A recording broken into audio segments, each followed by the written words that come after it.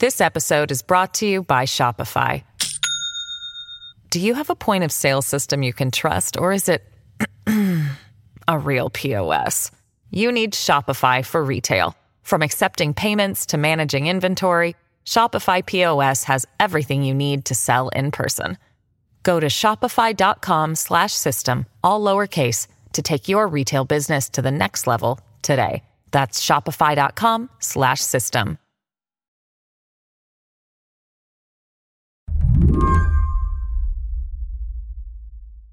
In the blitz of coverage about those private planes that carried dozens of migrants to Martha's Vineyard last month, there's this one fact I can't stop thinking about. It's about where these migrants were coming from. Not Mexico, not Guatemala, but Venezuela. There are 7 countries between the United States and Venezuela. That means the people on those planes were at the end of a very long trip. Cindy Arnson from the Wilson Center's Latin America program, she wasn't surprised by who was on this plane. She says over the last few years, 20% of Venezuela's population has fled. Sometimes they're coming directly from Venezuela. Sometimes they're coming from other countries to which they had migrated to leave Venezuela. The reality that people need to focus on is that the numbers of people from Venezuela, from Nicaragua, from Cuba, all left-wing dictatorships that are opposed, not just by the Biden administration, but by the Republican Party, by Ron DeSantis himself, the governor of Florida. Those are the countries that have seen a surge in arrivals at the U.S. border. Did it strike you as kind of ironic? It's probably something that Governor DeSantis was not paying a lot of attention to. To understand why so many people are fleeing Venezuela in particular, just go check out the State Department's website. The U.S. government explicitly advises against going to Venezuela yourself due to rampant crime, civil unrest, poor health infrastructure, and kidnapping, among other things. If you go anyway, the State Department recommends you draft a will, leave DNA samples with a medical provider, and be prepared for an indefinite stay. All of which helps to explain why migrants would journey so far, by foot, by car, and then end up on this flight north. One migrant told the New York Times he had been robbed at gunpoint and then watched a friend drown while crossing the Rio Grande River. And I think people who undertake the journey in some ways are aware of the risks, but despite the risks, think that it is worth it to try to get to the United States and to leave the situation that they're in within Venezuela. It's an economy that has collapsed and collapsed dramatically. It is the largest economic collapse outside of wartime, something like an 80% decline in GDP in a very short number of years. Yeah, I realized at some point, reading that man's story, that life in Venezuela must have been intolerable for you to keep going as you're watching people die around you, as you're getting robbed and going on foot and by car up to the United States. And yet, large numbers of people do make it to the U.S. border. And what happens to them when they get to the border is, I think, what has become so politically controversial in this country. Today on the show, what is behind this stunning demographic shift at the border? And why can't the U.S. figure out what to do with these asylum seekers once they cross? I'm Mary Harris. You're listening to What Next? Stick around.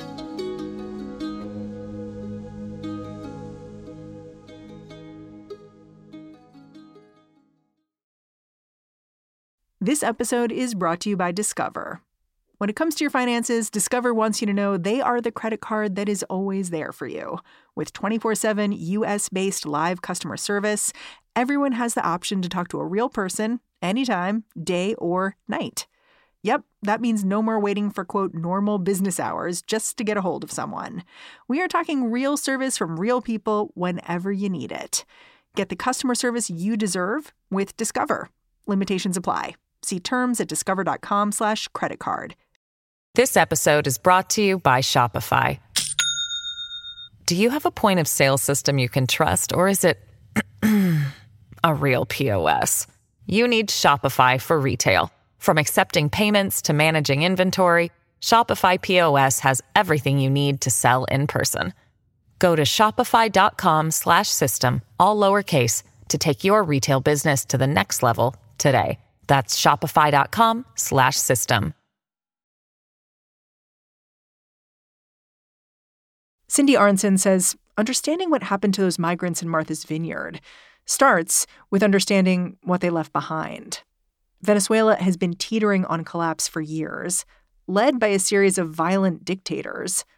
Nicolas Maduro took over in 2013, but he uses the same moves perfected by his predecessor, Hugo Chavez.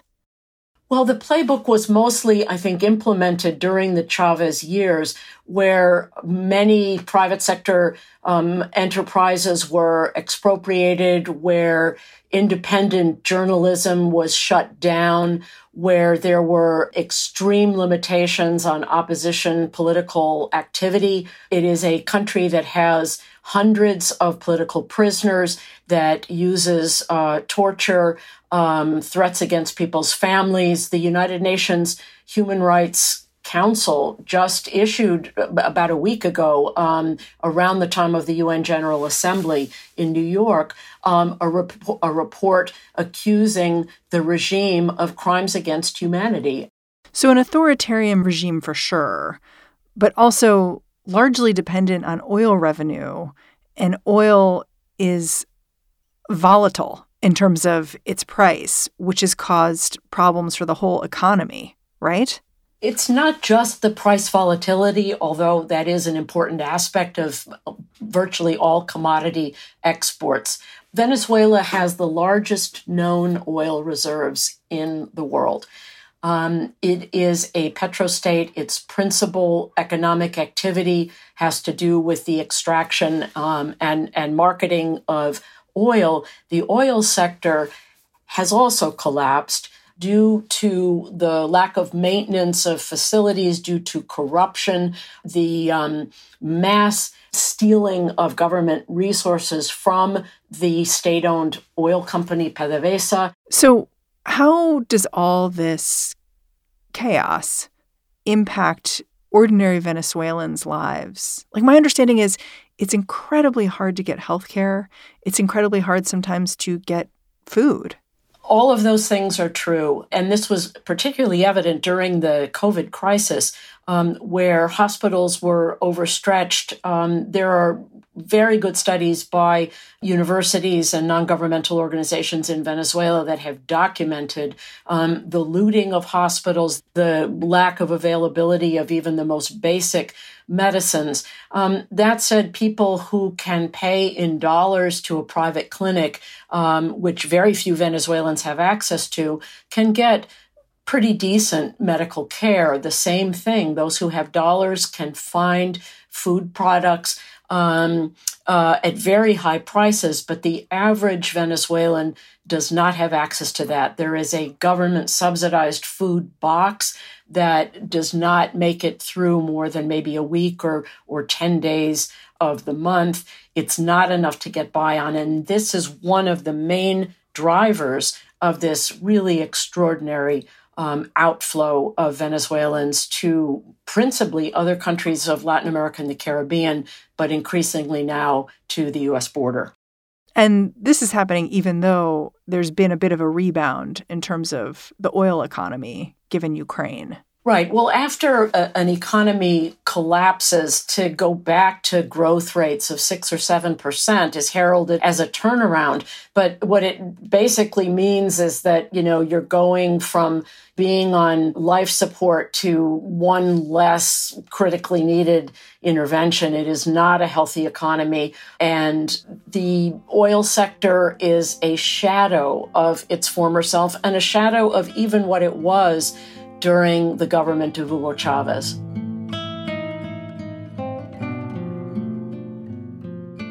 Listeners might remember that a few years ago, there was this moment of hope for some people in Venezuela because an opposition leader, this man named Juan Guaido, was declared the rightful president. But he never took office. Nicolas Maduro remained in power. It seems to me like the country has been in this protracted stalemate politically. Well, let's go back to the emergence of Guaido. As I mentioned, he came out of the National Assembly, which was controlled by the opposition, which won power through highly skewed elections in the regime's favor, but nonetheless the opposition won. Guaido's interim presidency was strongly embraced by the United States, by about 50 other governments around the world as a legitimate government. But he remained, for all of his courage and the symbol of hope and optimism that he represented, largely a figurehead. It's been 3 years since opposition leader Juan Guaido was deemed the winner of Venezuela's presidential election. But despite international support for Guaido, President Nicolas Maduro continues to lead the embattled country, which is undergoing a shrinking economy and a growing humanitarian and refugee crisis. For more on Venezuela. And to the extent that one can honestly assess public opinion within Venezuela, there is obviously a great desire for change. There is a lot of skepticism and I think a pessimism regarding the chances that that will happen.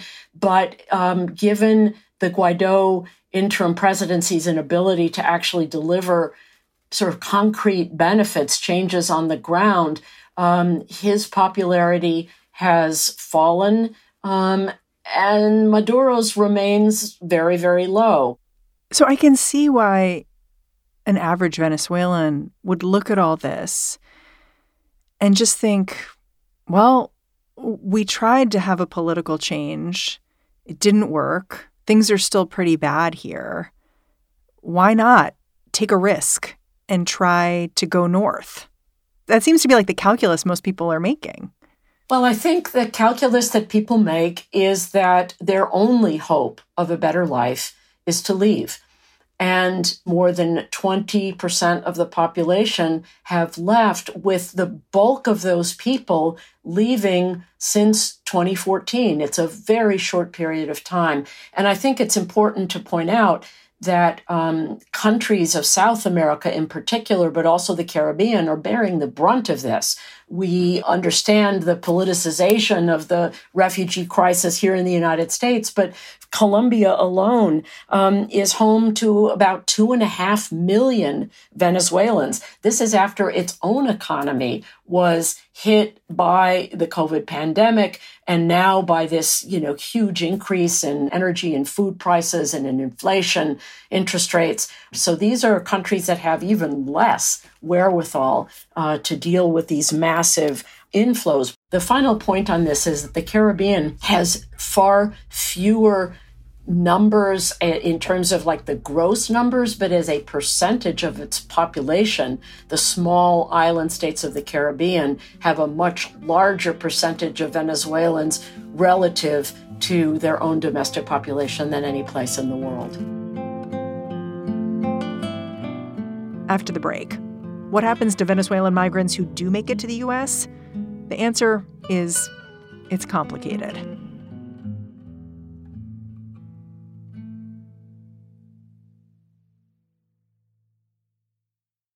This podcast is sponsored by Ramp. Are you the decision maker in your company? Consider this. For the first time in decades, there's a better option for a corporate card and spend management platform. Meet Ramp, the only corporate card and spend management system designed to help you spend less money so you can make more. Most corporate credit cards offer points as incentives, but those points amount to less than their worth in real cash value. Ramp's business cards offer you cash back, real money in your pocket. Plus, you control who spends what with each vendor. And Ramp software collects and verifies receipts automatically, which means you'll stop wasteful spending and close your books in hours instead of days. Businesses that use Ramp add up to 5% to their bottom line the first year. If you're a decision maker, adding Ramp could be one of the best decisions you've ever made. And now get $250 when you join Ramp for free. Just go to ramp.com/easy. Ramp.com/easy. RAMP.com/easy. Cards issued by Sutton Bank and Celtic Bank, members FDIC. Terms and conditions apply.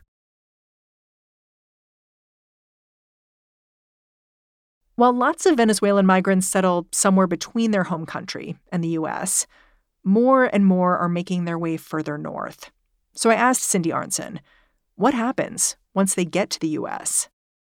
For the most part, they're asking for asylum. They are required, along with that asylum request, to report regularly to immigration authorities, and their cases can take years. And life is very, very precarious, and I think much harder than people probably even would have imagined. They arrive, to the extent that they make it beyond the border and beyond a detention facility, run by CBP or ICE, they do not have shelter, and life is extremely precarious for the people, even those who succeed in making this long and dangerous journey. It's interesting because my understanding is that Venezuelans have been fleeing to the U.S. and other places for a long time. Certainly, the volume of people may have increased, but it seems like the population of who is coming is changing. Like a few years ago, I was reading about wealthier Venezuelans catching a flight to Florida and just staying. But now it seems like the people who I'm hearing about are much more desperate, undertaking much more fraught journeys. Is that fair? I think that's true. I think that the initial waves of Venezuelans leaving Venezuela did so during Hugo Chavez, saw what was happening politically, but also economically in their country, and in many cases had businesses that were taken away or family members who were threatened or put in jail. And those early waves of migrants, many of them, as you indicate, to the state of Florida, were economically much more well off. And there's a real change now in the economic status of the people who are leaving. They are people who are desperately poor. They are not professionals. The professional class, including people who worked in the oil sector, left many years ago. To Cindy, this point is important because this demographic shift makes it easier for politicians to dehumanize these asylum seekers. They are seen as burdens. They are not seen as people who would contribute professionally or economically to the United States.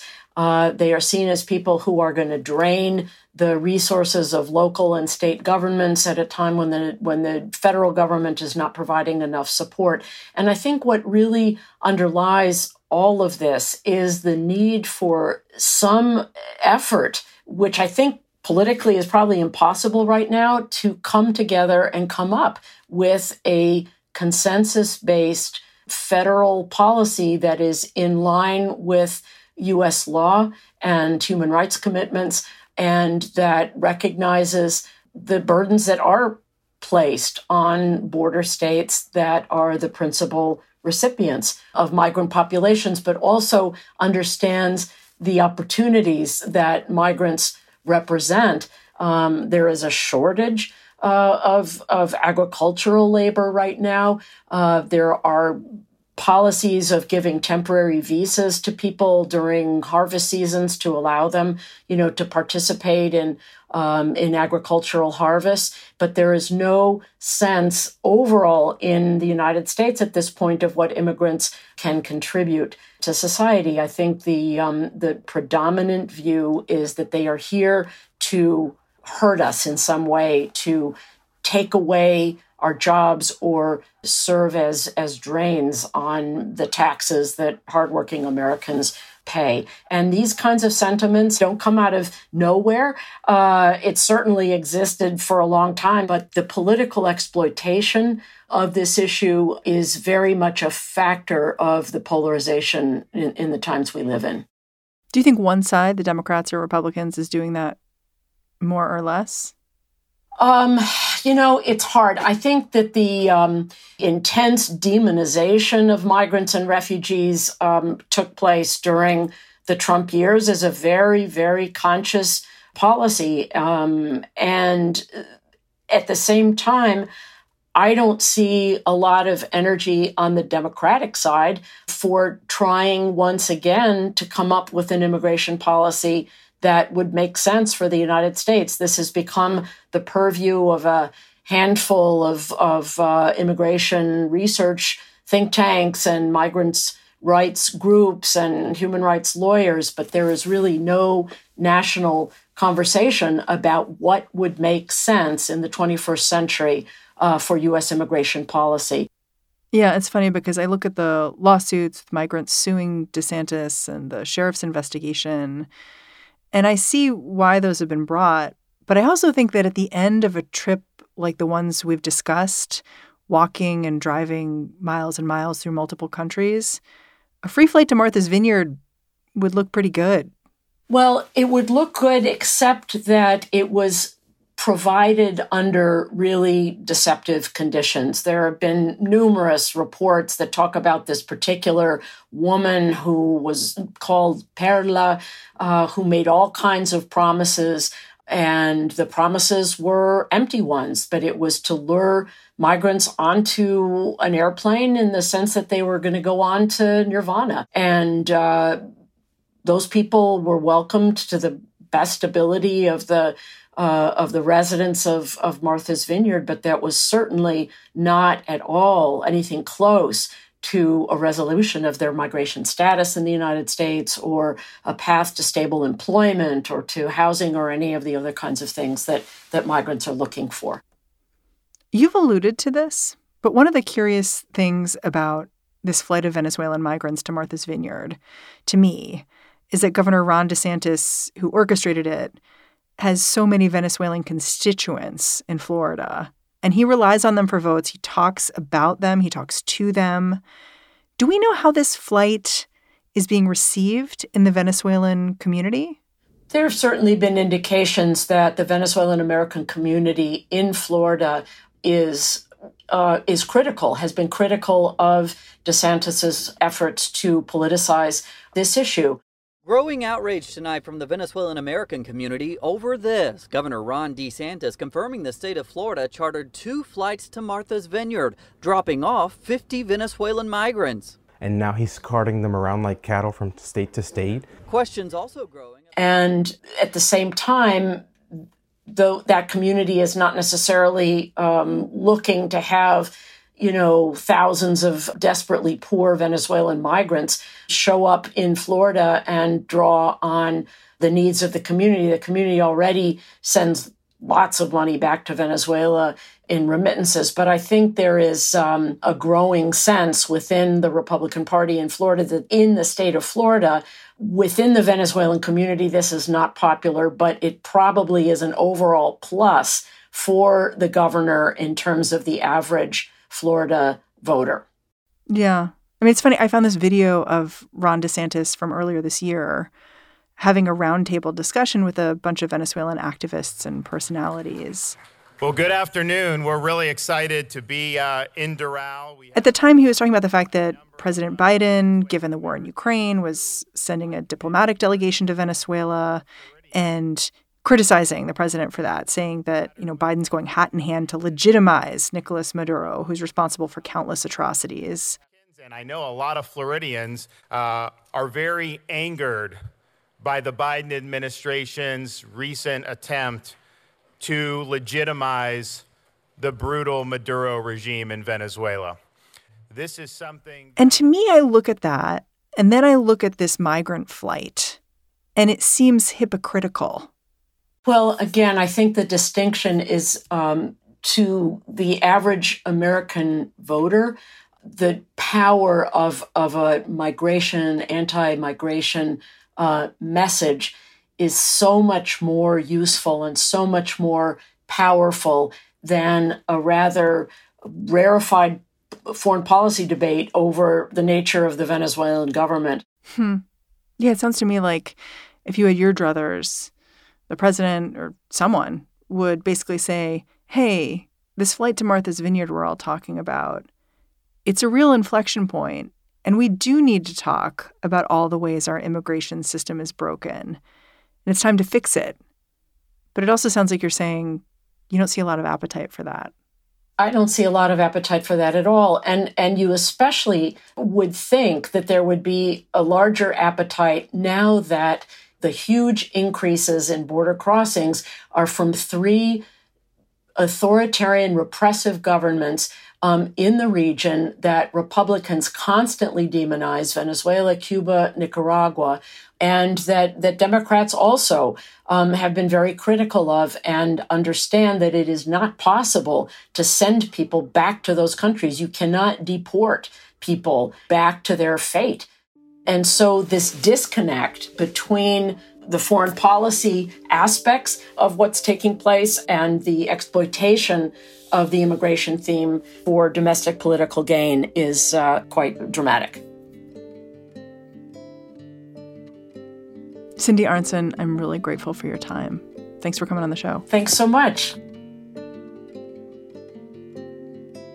Cindy Arntzen is a distinguished fellow at the Woodrow Wilson International Center for Scholars. She's the former director of the center's Latin American program.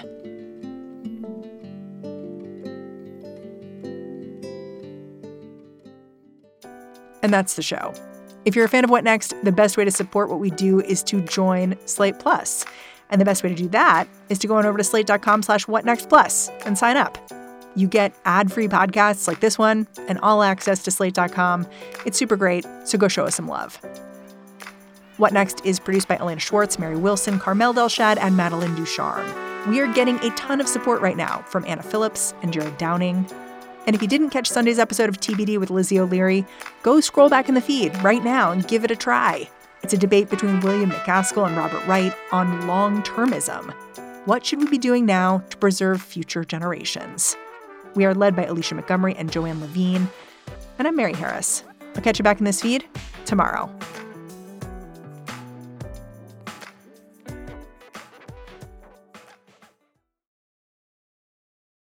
For the ones who work hard to ensure their crew can always go the extra mile, and the ones who get in early so everyone can go home on time, there's Grainger, offering professional-grade supplies backed by product experts so you can quickly and easily find what you need. Plus, you can count on access to a committed team ready to go the extra mile for you. Call, click Grainger.com, or just stop by. Grainger, for the ones who get it done.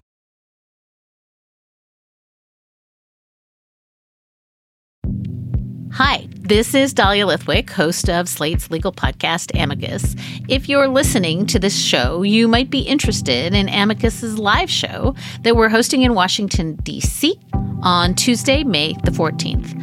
My colleague, Mark Joseph Stern, and I will be talking to some amazing guests, including Sherrilyn Ifill and a sitting state Supreme Court justice, all about how originalism, a relatively recently invented way of interpreting the Constitution, has taken over the Supreme Court and radically reshaped the law. It's been doctrinal rocket fuel for the conservative legal movement and facilitated the rolling back of abortion rights, the expansion of gun rights, and the obliteration of the separation of church and state. And as another wildly consequential Supreme Court term careers to its end, the court's originalists are on a tear. But there's something you can do about it, and we hope you'll join us in D.C. on May 14th to explore the possible pathways out of the current situation. Go to slate.com/amicuslive for tickets.